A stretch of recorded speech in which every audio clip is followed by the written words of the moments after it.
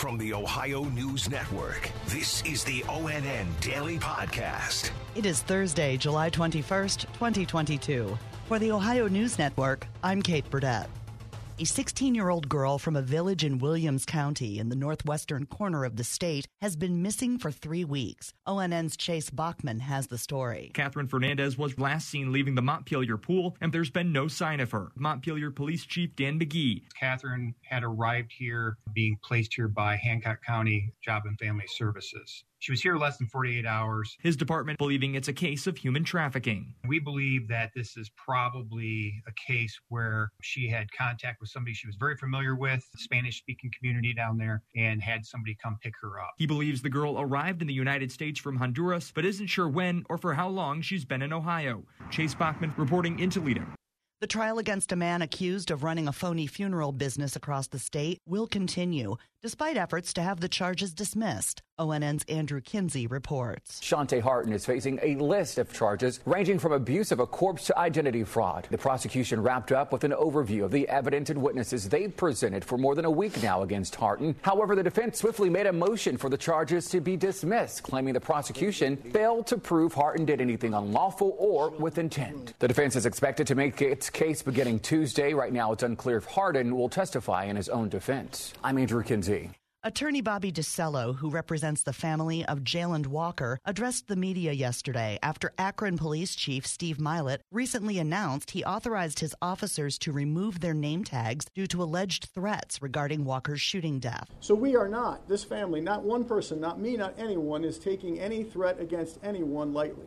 We don't want anyone threatened. No police officer should be threatened for what took place here. We've had enough violence. During yesterday's press conference, which took place on what would have been Jayland Walker's 26th birthday, DeCello called for the Department of Justice to replace the Ohio Bureau of Criminal Investigation in the investigation into Walker's shooting death by Akron police due to possible collusion between the Fraternal Order of Police and BCI.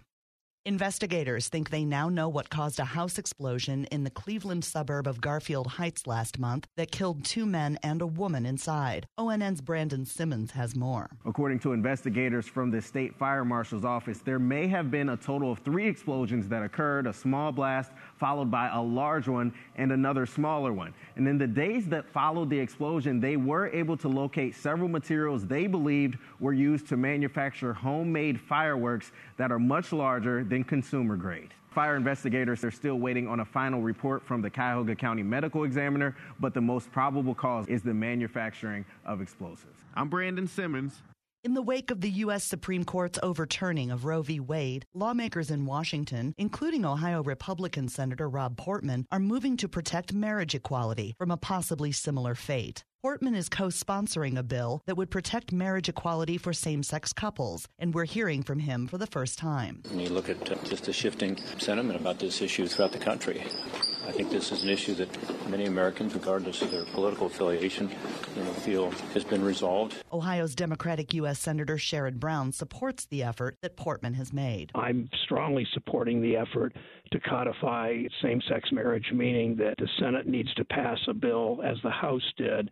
I'm hopeful we can draw strong bipartisan support to do this. The House passed their version of the Respect for Marriage Act with 47 Republicans on board. President Joe Biden has tested positive for COVID-19. ONN's Tracy Townsend has details. The White House says he tested positive this morning and is experiencing very mild symptoms. The president is fully vaccinated. He's twice boosted. We are told that he has started taking Paxlovid to help with his symptoms. The president will continue to carry out all of his duties from his residence, including some planned meetings. Those will happen on the phone or through Zoom. The president has canceled his gun crime plan trip to Pennsylvania, where he'd planned to ask Congress to fund more police. I'm Tracy Townsend.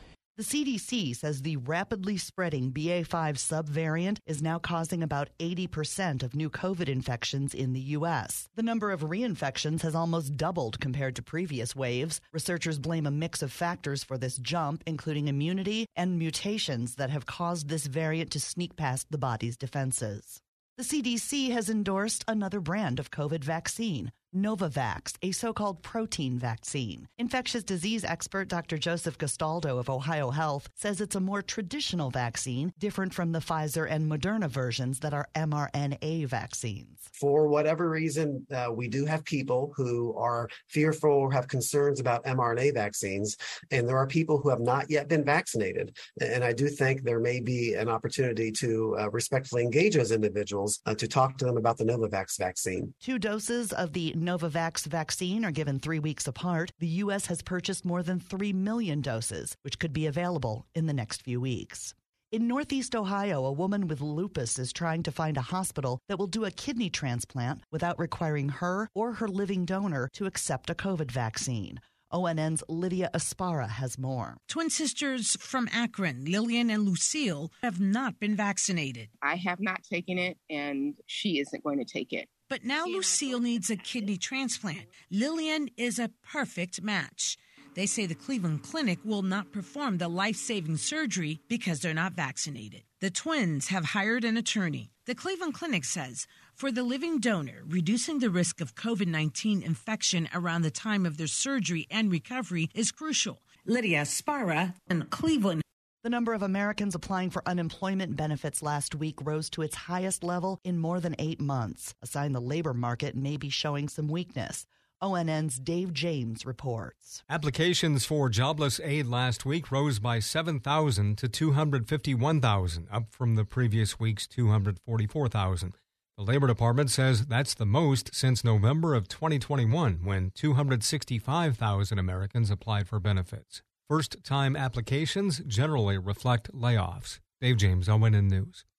And we are just a couple of weeks away from Ohio's August 2nd primary election. A reminder that there are a few ways Ohio voters can make their voice heard. Voting by mail is available as long as an absentee ballot is requested by July 30th. There's also voting in person, both early and on Election Day. And some voters could have different polling locations this time, as several have changed. County boards of elections should have updated polling place information on their websites.